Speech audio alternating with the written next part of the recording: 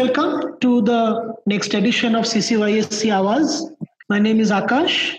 I teach at the School of Education at Azim Premji University. I'm a historian of education, and today I'll be talking to Dr. Catriona Ellis. Hello, my name is Catriona Ellis. I teach at the University of Strathclyde in the Centre for the Social History of Health and Healthcare, and I'm a historian of childhood in South India. Thanks, Catriona. So to start off, let's hear a bit about your work so far, your doctoral research, what you're working on now, and how your interests have evolved. Well, thank you for the opportunity to share my research. In broad terms, I work on the history of children and childhood in the 1920s and the 1930s in the Madras Presidency. And I'm interested in the emergence of a universal modern idea of childhood in that era. Within this work, I'm interested in three aspects: the construction and uses of childhood as a conceptual category. So I look at the symbolic value of the term childhood for differing elites and consider who is contributing to this discourse. And I'm interested in the particular ways in which the child emerged in late colonial India as an object to be reformed and as a human becoming as a future citizen of an independent nation. I then look at the ways in which these new ideas of the child informed intervention in the lives of children, particularly in the spheres of education, health policy, and juvenile justice, and what this reveals about what the idea of the child really meant. And really what I show here is that while the child is discussed as universal, so the child, which child is the child should be in school, in practice, a child is urban, is high caste, is male, is upper class. It's not universal at all. I then try to balance this with an awareness of children as historical agents. And in my thesis, I tried to catch a glimpse of how children themselves both experienced childhood and contributed to this idea of what it meant to be a child. Right, that's great. You talk in terms of a normative discourse coming into being over time. Could you elaborate a bit on that? So a bit of background to this in very, very basic terms. And there's two strands which are important in my thinking here. The first is the emergence of a normative discourse of childhood today, a discourse which we see most clearly in the 1989 United Nations Convention on the Rights of the Child, which sees the modern child as vulnerable, as sexually innocent, as playful, as economically worthless, though emotionally priceless. And that's the words of Viviana Zilazar. And this continues to inform policy in India, even as it is widely recognised that this idea of what it is to be a child emerged from the particular historical circumstances of the West to be regarded as a global norm. The second strand is that my work is predicated on the understanding that childhood is demonstrably not a self-evident category. It is socially constructed and therefore varies according to time and space. And so I very much agree that there are multiple childhoods constructed by and for children. And so the question for me was, when and how do these ideas about modern childhoods become normative, become widely accepted by the post-colonial or even colonial elite? And why and how does this impact not only policy discourse, but also cultural representations of childhood, economic change, state intervention, and the emergence of the Indian child sentimentalized as a particular target of global humanitarian and feminist concern? My thesis is that this is not a colonial idea, and that while you have some support for these ideas, particularly as Karen Valgarda has shown among the missionary community, that these ideas really gain force in the South Indian context in at least the interwar period. So this normative discourse is agreed from around the 1920s. Right. Why this period? Could you tell us a bit more about how you trace the roots of this process in the late colonial period? So two key things really happen in the 1920s and 30s. And there's always been extensive exchange of ideas and information between different groups of Indians and others at an international level. But you see the real development of transnational networks of exchange around child saving in the 1920s and 30s. partly stimulated by the Declaration of the Rights of the Child issued by the League of Nations in 1924 and the flurry of activity surrounding this, so particularly around trafficking and protection of women and children. But you also see Indian engagement with the New Education Network and other groups of progressive pedagogues. So Montessori, for example, even comes to Madras in the late 30s. But also in terms of juvenile justice, and there's extensive personal links between South Africa, Australia and Madras in exchanging good practice for the juvenile courts. So this time of exchange is very important. But even more important is the 1919 Government of India Act, which gives limited powers to Indians. Now, I don't want to underplay the political limitations of this, the limited franchise, the disappointment. And this is clearly not democracy. But at the same time, what I did notice was that the departments which are devolved to Indian control are the ones which most impact children, and that this control is both political and administrative. And so my analysis really looks at Indians self-consciously acting as the state. And the complexities of exchanges between provincial and central government, municipal corporations, a wide variety of social actors, urban professionals, political, religious and caste representatives, civil society organisations, as well as parents, family members and children themselves. But this is an Indian public sphere in which Indians are influencing policy with really very limited impact from the colonial state itself. And that's when these ideas really emerge. Okay, that's interesting. You've given us a description of your work. Let me ask you a more fundamental question, so to say. When I tell people that I work on the history of education, I'm often asked how I came to work on it. And I'd like to put that to you as well. Why childhood? Okay, so that's a long and complicated story. And in my undergraduate work, I specialised in the history of South Asia, and I was particularly influenced by, in historiographical terms, by the Subaltern Studies School, led of course by Ranajit Guha, and particularly this idea of the small voices of history, recovering the agency of small people. And of course, there's few people who are smaller than children, and that got me thinking. And while there's so many variations between children's experiences, I'd still suggest that as a group, children remain subordinated to forms of differing adult power and subject to changing adult discourses. So we can talk, as Satyajit Sen does, about the subaltern status of all children. Now, I've moved on as a historian from this idea of recovering voice, and we can talk about that later.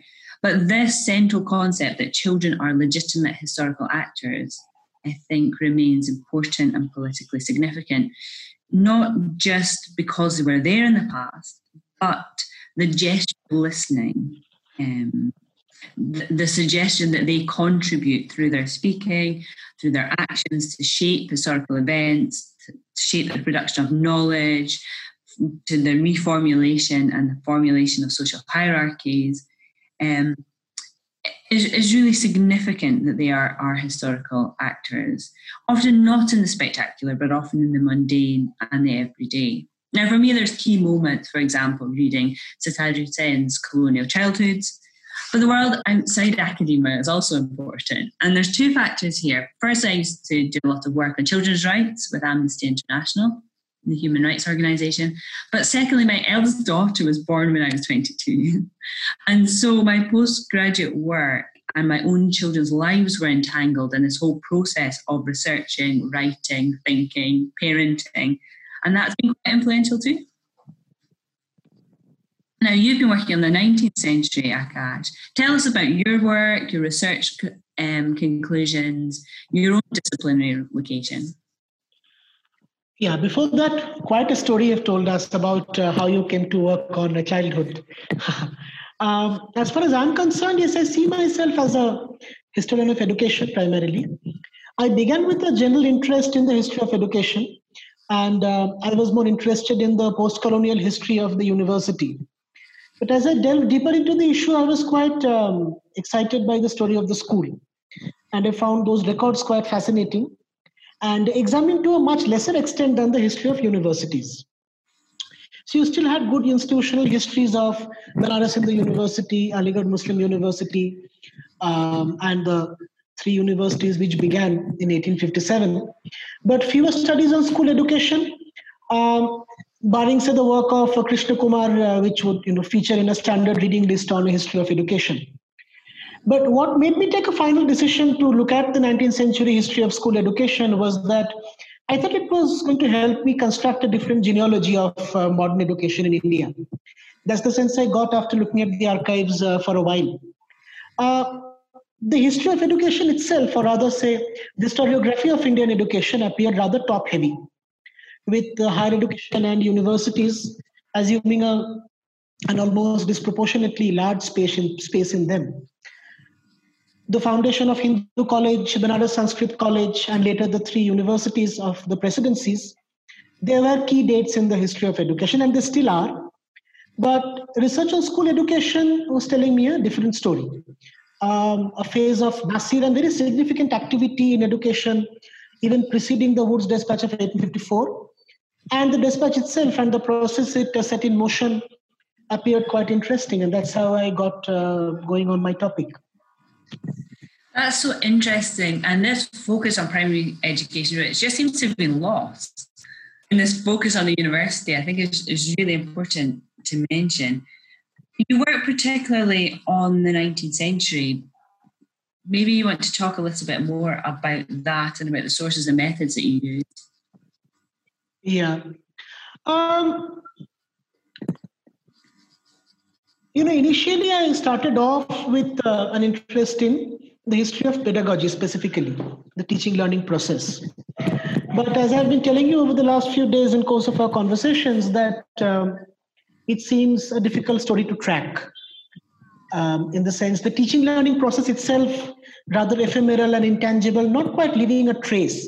You have the teacher training manuals, but those are more like normative texts. So that interest has remained, but I think over time I got down to working specifically on the relationship between governance and education, looking at how school education came to be operationalized, what its various tiers were, what types of schools came about, how did teacher training happen, how was inspection organized, how did textbooks come to be used, how did the state come to regulate textbooks, which interestingly happens quite late in the day. 1876, you have the first textbook committee set up by the government to actually regulate what had by then emerged as a pretty vibrant market of textbooks.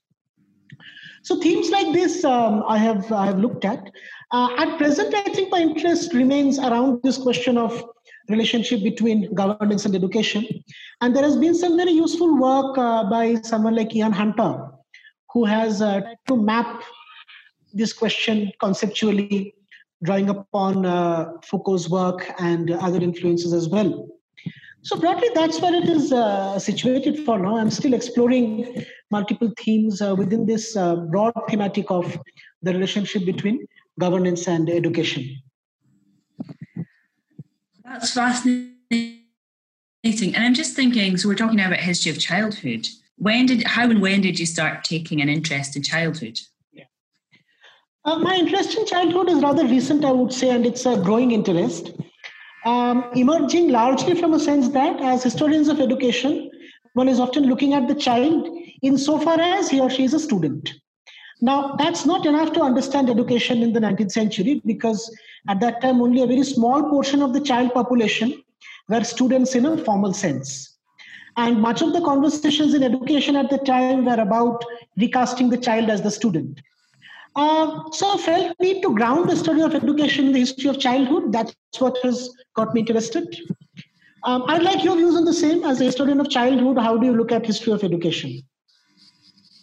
Yeah, it's interesting. So I approach the history of education from the opposite direction. I'm interested in the history of childhood, and education is one way of looking at where the child is. The child is in school, and that's the most normative form where a child, space that a child should be in. And I probably want to move in historical terms beyond those boundaries, beyond the idea of just education, to see what the parallels are between what's being said about the child in educational terms to juvenile justice terms as well, and to break some of those disciplinary boundaries. Yeah, that's great. I read your work on using autobiographies to talk about childhood. So I have a methodological question here. You seem to use the autobiographies as records of times that they refer to.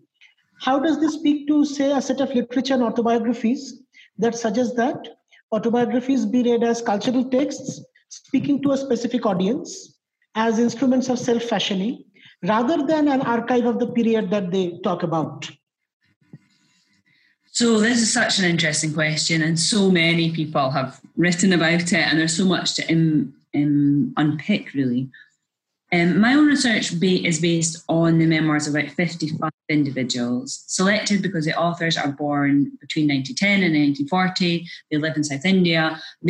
That's where they had their childhood.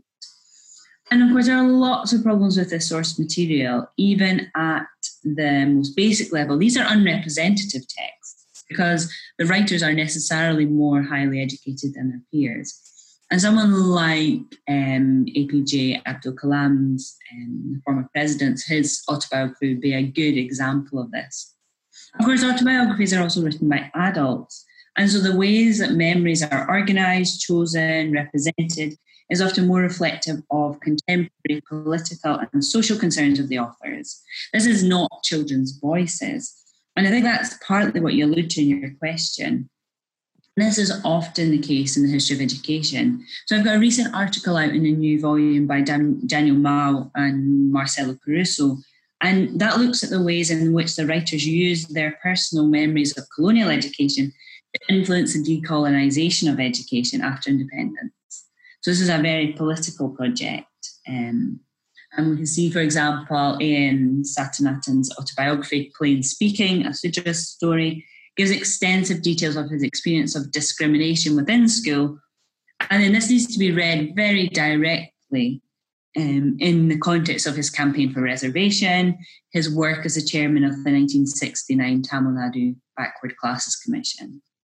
But I think to dismiss autobiography as merely the voice of adults is too simplistic. I think so that's one aspect. Another aspect is we also need to be careful not to assume that all autobiographical writing is this search for the self, is this self-reflective mode, because I think that's very much associated with Western life writing, but also Bengali life writing.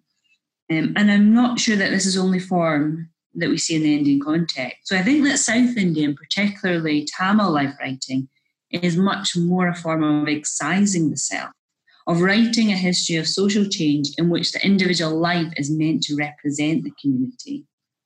And so this should be seen much more as a narrative of progress, as an attempt to contrast the past with the present. So you think of writers like A.R. Venkatachalapati argues that Tamil autobiographies are explicitly structured around this binary of difference between these days and those days, to demonstrate social transformation. So the purpose of writing is different from some of this more self-reflective work as well. And of course, I only look at the childhood aspects of the autobiography.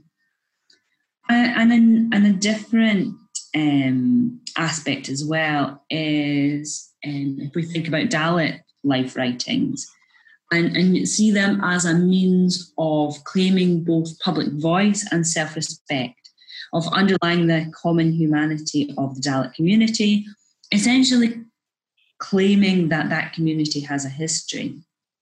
And this is particularly significant because although these voices are deeply mediated through time and later personal experience, they're telling a story not found in other sources. And so life writing is another opportunity that gives an insight into groups of the histories of groups which are underrepresented or even silenced in the traditional archive, and are often explicitly used by these communities as a genre of resistance. And so despite the many, many problems with autobiographies, and they need to be read so carefully, I think the memories of childhood found in them are important because they put down a marker that say children are in the classroom, that they are not just acted upon, but they also contribute to this production of knowledge. They contest the hierarchies of the classroom, they reformulate them, they accept them, they adapt different forms of identity, of power, of hierarchy. So, I mean, one of my favourite examples is if you read the public instruction reports on teacher training, you hear how modern teachers instill discipline through, and often manliness, through physical activity and team sports. Whereas if you read someone like Srinivasan's autobiography, he talks about the teacher trying to do all these things and spending more time repairing the punctures to the football or stopping the game so the traffic can go past than actually putting into practice what he had been taught. And that's interesting. That's a perspective we wouldn't have got from anywhere else. So autobiographies have real limitations as a source material. But I'd be interested in how you move beyond policy pronouncements to look at educational experience. What is education like for the child? Or do you think that's the wrong question?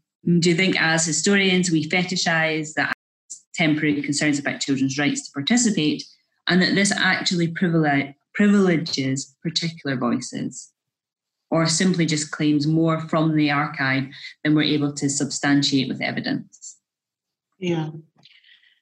How do you move beyond policy pronouncements? Well, the vernacular archive is a rich resource that one can tap into. Pedagogic journals, as well as journals by different caste groups and women's journals, records from individual schools, which are sparse for the 19th century, but they're there. Vernacular literature, missionary archives. So, one can move beyond policy pronouncements, so to say, to look at different kinds of archives.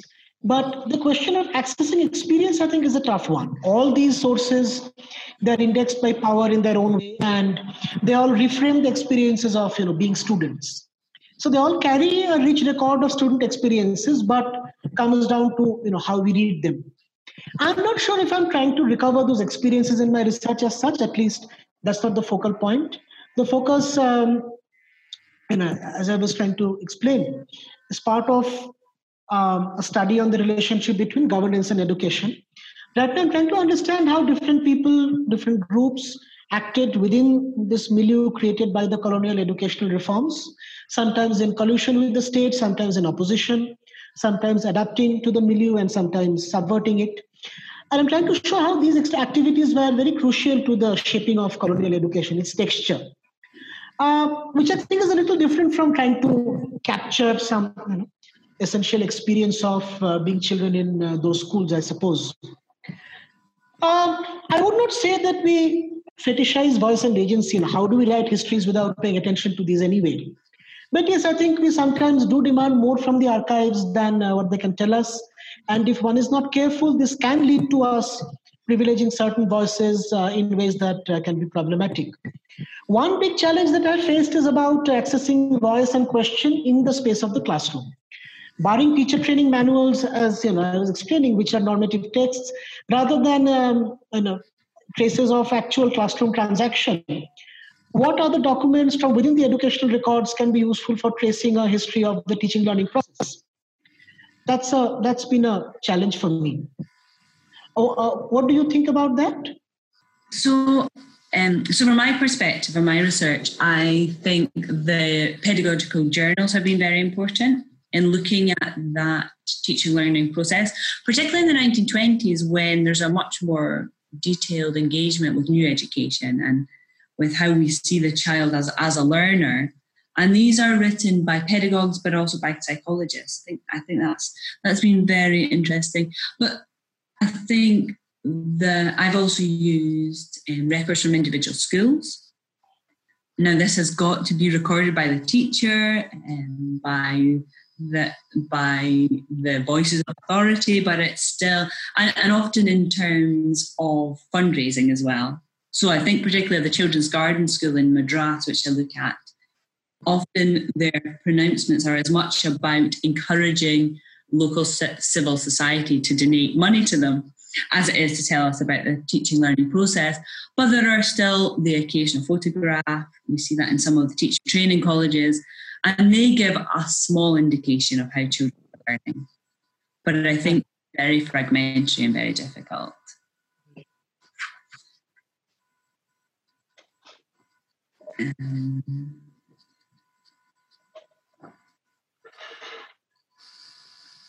So perhaps you could speak up. Will we go on to the next question, or? Yeah, let's do that. There's 4 minutes. So perhaps you could speak a little about the impact of contemporary work on education, on the study of education in the past, both the potentials and the pitfalls. Yeah, I think that's always going to happen. The contemporary frames the historical in important ways. Potential, of course, of opening new questions. I really enjoyed reading Pauline Lippmann's work on the restructuring of the city space of Chicago and the role of universities functioning as de facto corporations in it, and of the ways in which this has affected Black neighborhood schools. I think that raised important historical questions about the relationship between the education and the urban, a theme virtually unresearched in Indian history, I think. Nandini Manjrekar has been doing some great work on this in the context of Baroda. And questions such as these encourages us to look at deeper histories of segregation also within education in South Asia, which its character may be very different from what we see in the case of America, but it's certainly worth exploring. So I'm talking about, say, histories of the public-private binary in India, which would take us back once again to colonial education. I mean, this has been a very contemporary debate. If one were to investigate this historically, we go back to the constitution of so-called public education in the colonial period. Pitfalls, there could be many. Dangers of projecting present concerns and themes onto the past can be dangerous, especially if we end up overdrawing both historical parallels as well as differences. But those can also be worked around, I suppose, by paying close attention to the archives and the stories they tell, and not looking for stories that they do not tell. That was such an interesting answer. I was just thinking, very often in the history of education in India, it's seen as a kind of narrative of progress, perhaps almost a linear progression towards modernity, or what we would recognise as modern schooling. So, for example, this movement from the Pathshalas in primary schools in Bengal in the middle of the 19th century. And you've been quite critical of the movement from Pathshalas to modern schools in the 19th century. You've been quite critical of this approach. Maybe you could give us more detail about what you found when you've engaged with the evidence on the 19th century. Yeah, thanks for that. So in a sense, the critique of the unilinear progress narratives is a pretty long tradition within critical theory, history, and social sciences. And it's a fairly long story as to how the progress narrative has framed histories of education, what I felt its pitfalls are. I won't go into so much details right now, but very briefly, so at the start, I found Frederick Cooper's pointers towards the necessity of understanding modernity not as a package, as he puts it, but as a process that evolved through historical contexts, quite useful. I thought it helps us unpack the texture of the education system, which is quite diverse, complex, and heterogeneous. Now, starting from that, the more I delved into the archives, the more I felt that the association of education with modernizing and modernist progress narratives renders invisible other important stories of education. For instance, one often talks about modern education as a continuum, a story of slow but steady expansion of mass education through the colonial and post-colonial periods. And the word public education is used in a blanket manner to talk about this ever-evolving state project of mass education as a story of progress. But looking at the archives of the 19th century, it seems that this public system which really comes into being at that time was actually a very deeply segregated one. How does one build upon that? So what should, say, the overarching story of education be? Should we say it's progress, or should we say it's a story of evolving forms of social segregation through shifting historical contexts with interregnums in between? And that's a provocative question, I suppose, but it's useful to ask, as I'm not sure if you can ask them effectively this and other important questions as well, unless you really go beyond the progress narrative. That's in very brief, and for now, that's what I can say. Hopefully, as I write more, um, you'll read it and you'll get to comment on it. I'm looking forward to the book coming out. Oh, long way off. I'm looking forward to reading more of your work as well, your book also. And thank you very much. It's been a pleasure talking to you, and hope to have more of these conversations. And thank you, Akash. And thank you to the Critical Childhoods Collective for stimulating this conversation. I really enjoyed hearing about your research, and it will be good to continue the conversations further. Thanks, Sanjana, and thanks CCYSC, Divya, Anandini, all of you. Thank you.